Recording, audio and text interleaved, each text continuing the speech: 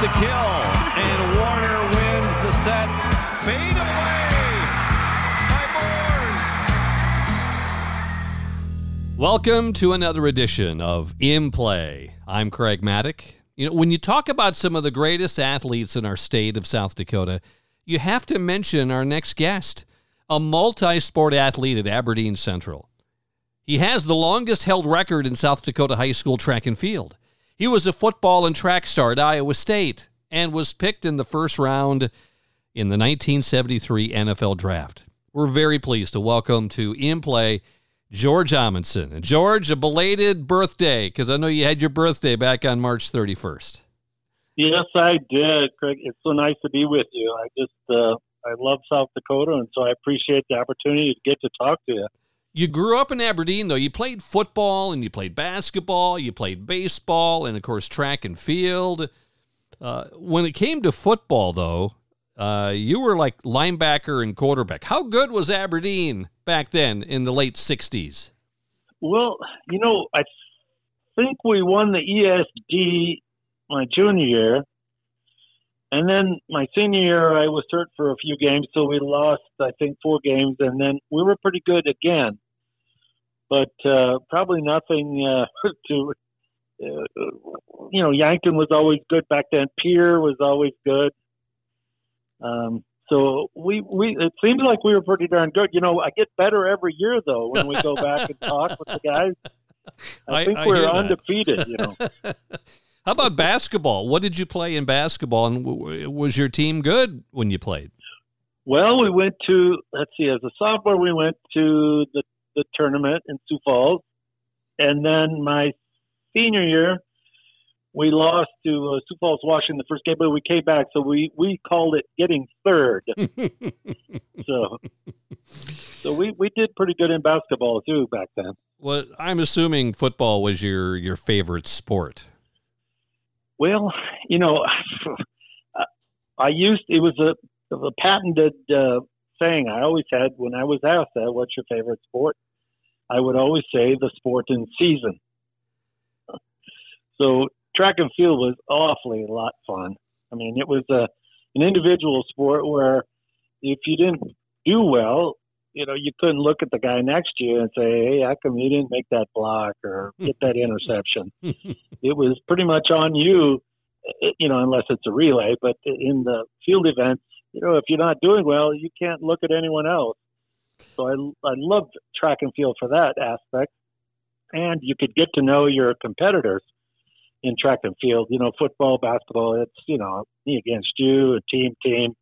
But in track and field, you'd sit around a lot, you know, between flights, and you got to know a lot of the guys. So I don't know. There was always in baseball, of course, is how, you know, what better sport is that? You know, in summertime, you know, it's just beautiful weather. You play a doubleheader. We jump in the car, turn the heaters on, and it's 800. You know, it's 90 out. We put the heaters on and drive out to Richmond Lake and jump in the lake and steam coming off our bodies. I mean, just it was a glorious time. What position did you play in baseball? I played first base toward the last 3 years. The first year I was a catcher, and I think I played a little bit of right field.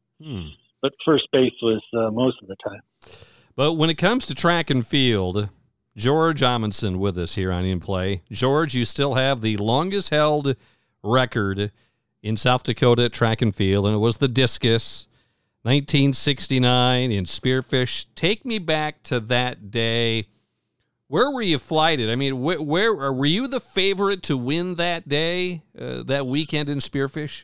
I have to be careful how I say this because you'll think I'm conceited, but I didn't lose as a junior, and this was the end of my senior year, so no one had ever thrown any, you know, beaten me. So I pretty much, you know, if I just do what I do, I would win. But when I got there, I think we had 2 divisions for the size of schools, and the track or the discus ring was just outside the track. So I liked that. That way, teammates, coaches, friends could see.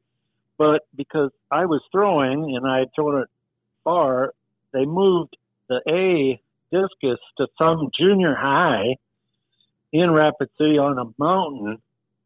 And we all get up there, and there's probably, 20 throwers, a few dads and moms, my dad, of course, and coaches, Ron Stocking, and a few other coaches, and two or three judges.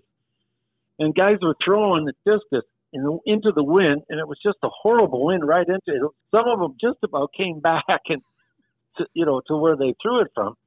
And I started asking around, why are we up here? And I found out from the judges that it was because of me. And I said, I don't care. If there's a road where we were supposed to throw, I won't throw that way. I'll throw it the other way. And, and he said, well, if you get all the throwers to agree, we'll move. So we talked around and said, heck yeah, because it was just horrendous conditions. So we go back down to the track, and now I'm right next to the stadium, right next to my teammates, right next to the coaches, and the wind was perfectly quartering wind. You want a quartering from the left. And I was on a high just because we got to move back there.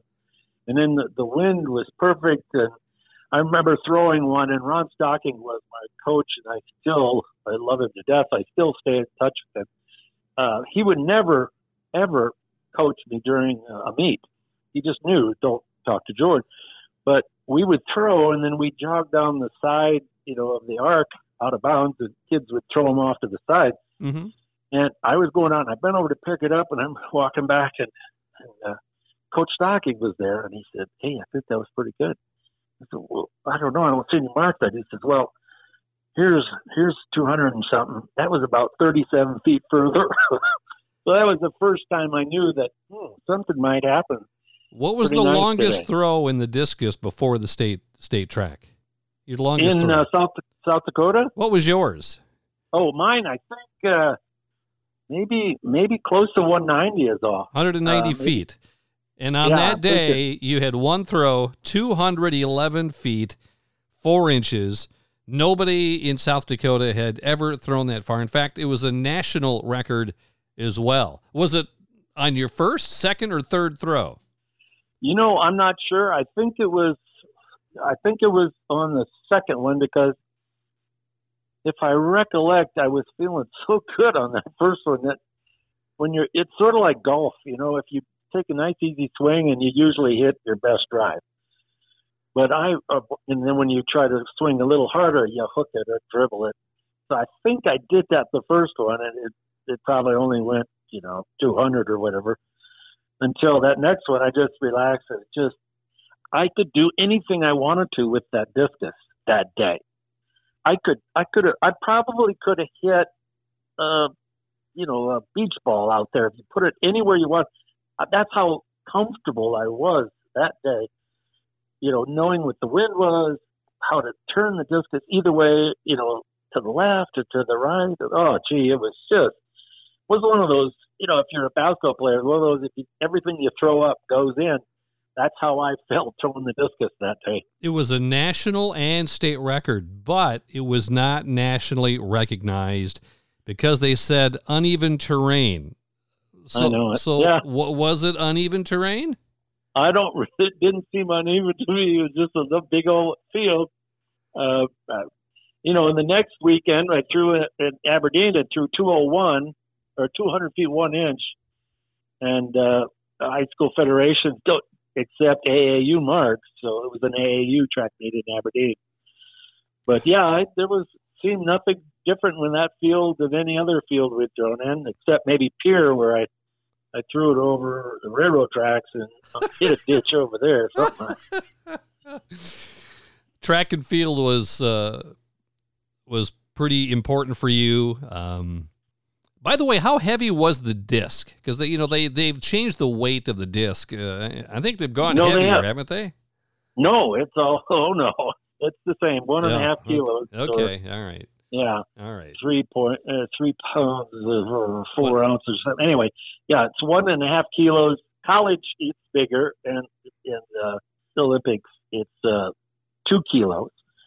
So it's 4 something, and then 3 something in high school. Could you have tried out for the Olympics?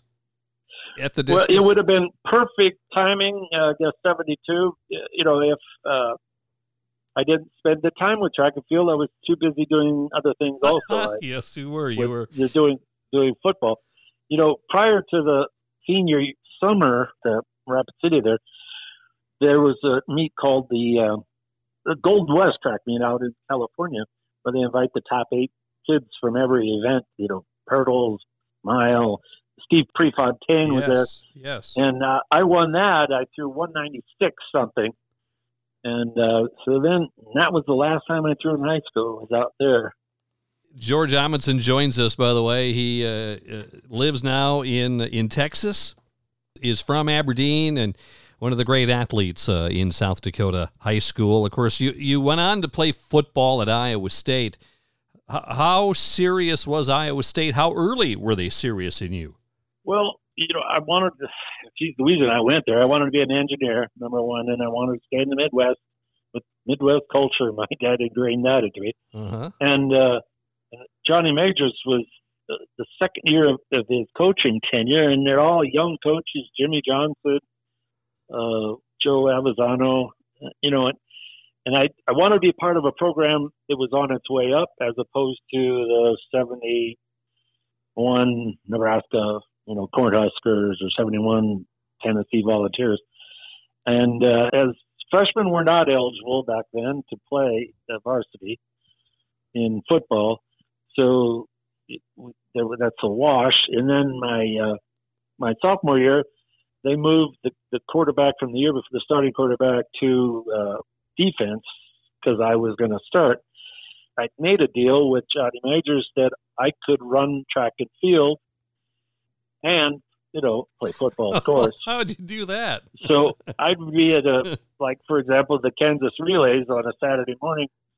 And as I competed and I finished throwing, I'd jump in a car with a grad assistant and would drive me back to Ames and play in the spring game. And so my arm was a little bit worked over. Here I'd be throwing a football as hard as you can, and then a discus, which is 1.5 kilos, and then a 16-pound shot put. So my arm suffered a little bit, but I wouldn't have done it any different. Then as a sophomore, I was quarterback. Junior year, we had everyone got hurt. I went to Majors, and that's my story anyway. I think he tells it differently. But I was running back my junior year, and we went to our first bowl game in the school history, and then you had the single-season rushing record that year. Yeah, 1,300 yards, and you played in the Sun Bowl. Yep. And then the next year we went back to quarterback, and we went to the Liberty Bowl. So first 2 bowl games in the school's history, which is pretty neat. Back then there was only 12 bowl games, Greg. And then you had to make a decision if you wanted to go pro. What was that decision like? It's a lot different in the NFL draft today, but by golly, Houston called you. What was that process like back in 1973? Well, we certainly didn't go to New York City and sit around and they call your name and you walk out and put their baseball cap on sideways or backward. It was pretty much just a call, and really there was no decision to make. Certainly, I mean, what would you rather do? Play games for a living or get in the real world? So it was no decision to whether to or not to go on to play football in the NFL. Had they called you and said, we might be thinking about you, or was it a total surprise that day? Because the number 1 pick that year was John Matuszak, and we all know how great of a player he was. But Houston had another pick in the first round, and that's when they picked you. Yeah, he was 1, and I think they called me 1A. But, I played in all those bowl games, so you had a feel. I played in the East-West Shrine game in San Francisco, and then I played in the Hula Bowl, and then I played in the College All-Star game. Of course, by the College All-Star game, we knew where we were drafted. But, all those people would come up to, scouts and and GMs, and you had a pretty good feel that they were interested in you. But who knows? I mean, I didn't know for sure. That's certain when I was going to be drafted, but it didn't matter to me. I didn't really care. I just felt if someone wanted me, shoot, if they want you, then let's go for it. You know, George, you were used to winning. You were used to winning in Aberdeen. You're used to winning at Iowa State. It wasn't that way that first year in the NFL with Houston. What was going through your mind at that time? Well, it was a difference, to be very honest. I remember watching Monday Night Football in college, and it was Houston Oilers against someone, and they were just getting trounced, and they'd only won one game, and they ended up 1-13 that year. And the camera, it's in the Astrodome, camera comes right down into this guy. He's got his leaning on the chair with his feet up, hat over his eyes, and he looks up, and I guess he sensed the camera, and he just sticks up his finger at the camera. I remember that. And Dandy Don Meredith said, "No, there's a fan that thinks his team's number one." So certainly, and then that's the one I get drafted by. So my first year, we only won one game again. And you had a coaching change, too, because you had Bill Peterson as your coach, and then Sid Gilman came in afterwards. Yeah, Bill Peterson was the coach, and then Gilman was the GM, and he was the puppet master because, Bill Peterson made Yogi Berra's props like junior high. I mean, he could do some mixing up of the words. And one time we're at halftime. Or no, before the game, and before we go out, they'd always say, "Take it on the knee." And that always meant we'd say the Lord's Prayer, and it's "Take it on the knee." And Bill Peterson says, "I'll do it." Usually he'd say, "Hey, Amundsen or Pastorini," says, "I'll do it." And he goes, and it's just quiet as attack, maybe some breathing, guys ready to go, and he goes, "Now I lay me down." Our Father who art... Oh, the place goes nuts. I mean, how are you going to go out now and kick someone's rear end when you got a coach doing that? So one time we go out to warm up, and that was fun warming up too. No pads on, up in the Astrodome, or I'm throwing the ball around, and I'd always find a kid in the stands and give him balls. I'd get fined. Was it $25? Anyway. And we're walking back, and we'd walk back into the locker room, get your pads on, say the Lord's Prayer, and then go back out and play.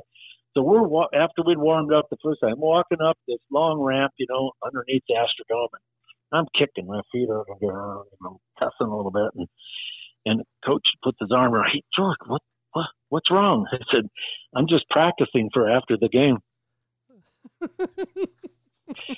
So they couldn't figure out why I wasn't serious about the game. I don't know why they thought that.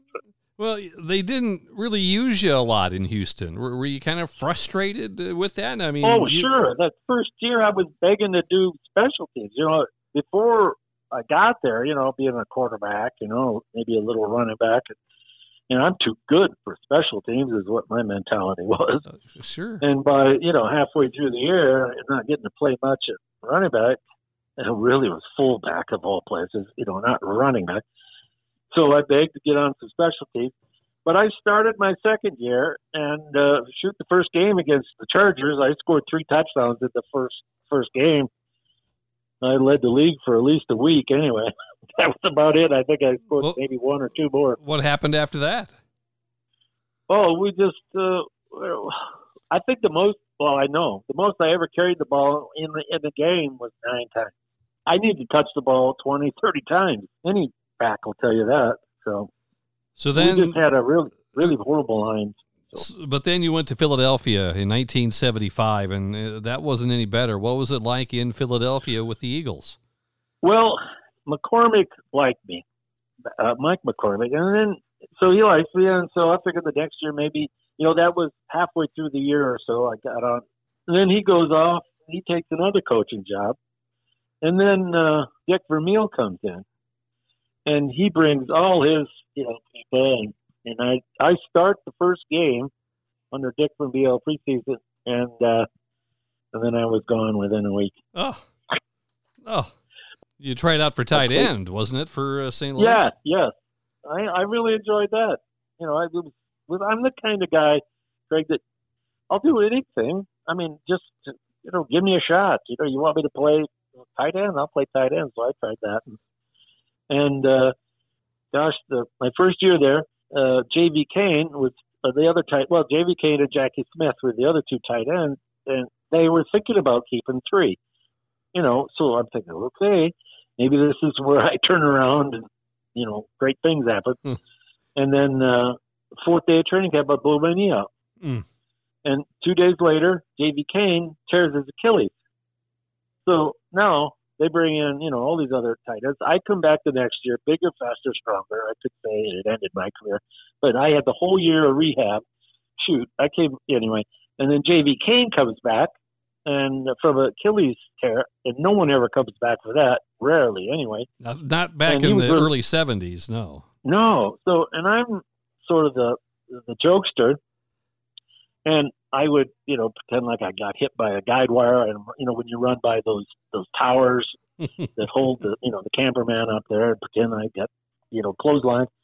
And Kane, we're running I think 7-on-6 or whatever, and he right next to me falls down on the field, but he doesn't. His head hits the ground, so I know it's something serious because you wouldn't let your head hit the ground, and he dies on the field. And then Jackie Smith was, I think, traded to Dallas, and he's now well known for the miss in the end zone, and I guess some big game.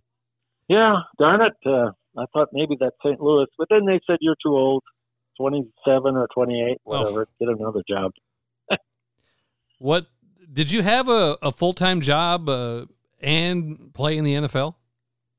No, Shoot, the first off season I went back, I started with we're on quarter system, so it was perfect time of winter. It was one of the quarters, so I come after football, go there, and then go back to training camp.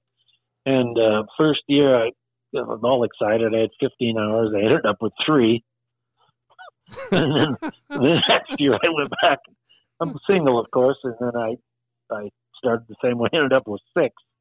So that's not even a full year yet. And then I got married, and that's the hardest I've ever worked in my life. I studied every night, and I'd saved all the technical, paper writing class, and the double E's, electrical engineering and mechanical engineering, and saved all that stuff because, putting it off. And heck, I think I studied every night, but I was married, and Terry helped me so. Yeah, you moved to Houston after you played football. After football was all done, and pretty much you've been a Texan since football, right?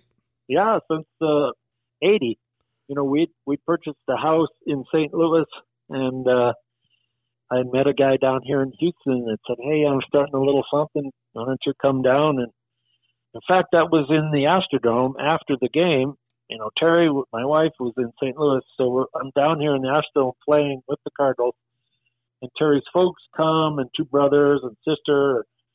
And my friend said, "Hey, call me. I've got something going." And I'm sure he thought maybe in the summer I would call him. But a couple weeks later I was cut or whatever. And so I gave him a ring, and I came down and started this little construction company. Well, you've had success wherever you go, George. You have. You've of course, in Aberdeen, playing football, basketball, baseball, and track and field, state track discus record that's still sitting there. And, of course, you get to play in the NFL. Played at Iowa State, went to a couple of college bowl games. What is one thing that you haven't done, that you've always wanted to do, but haven't done yet? I'd like to move back to South Dakota and live there full time. What's preventing you? we got space open. I know. I still have a place on Pickerel Lake that I've had for 50 years, and I go up there every summer. I just love it up there. The people are so wonderful. I'm so dang proud to call South Dakota, in fact, Aberdeen, my home. It's just a special place, and it would be nice to be able to get up every day living there. You're 70 now, right, George? Just had a birthday. Yes, I Back just on March turned 31st. that big number, yeah. Are you feeling good? Feeling good, doggone it, yeah. Doing well.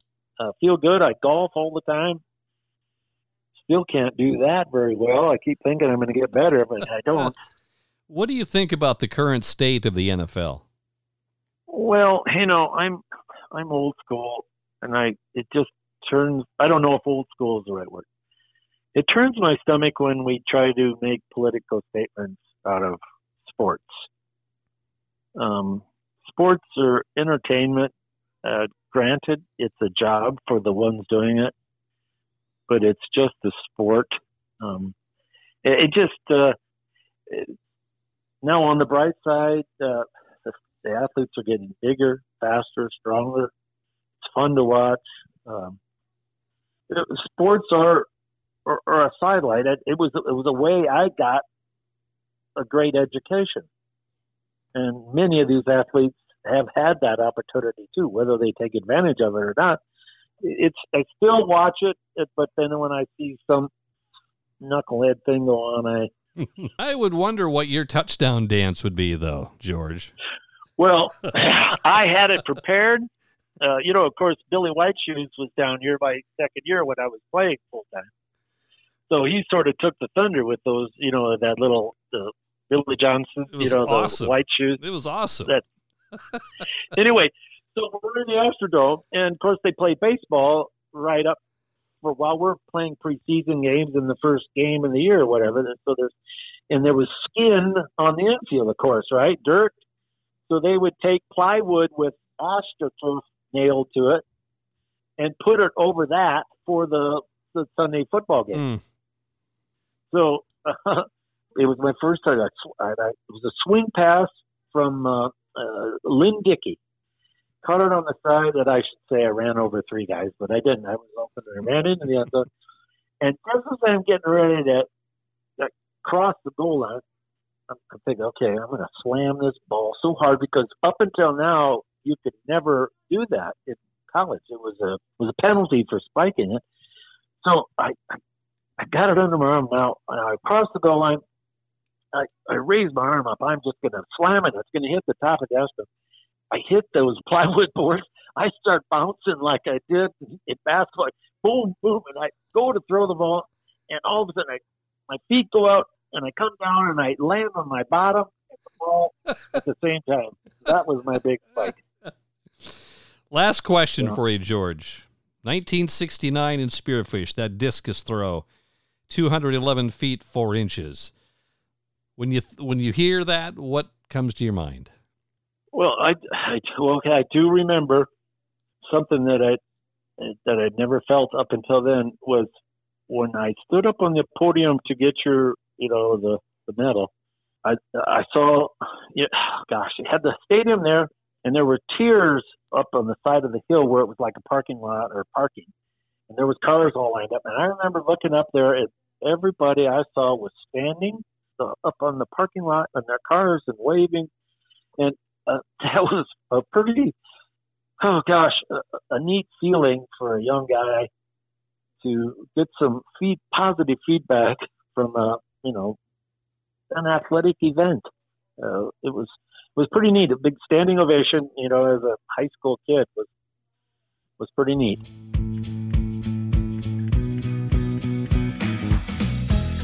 If you like what you're hearing, please give us a 5-star review on iTunes or wherever you get your podcasts. It helps us gain new listeners. This has been In Play with me, Craig Maddock. This is a production of South Dakota Public Broadcasting.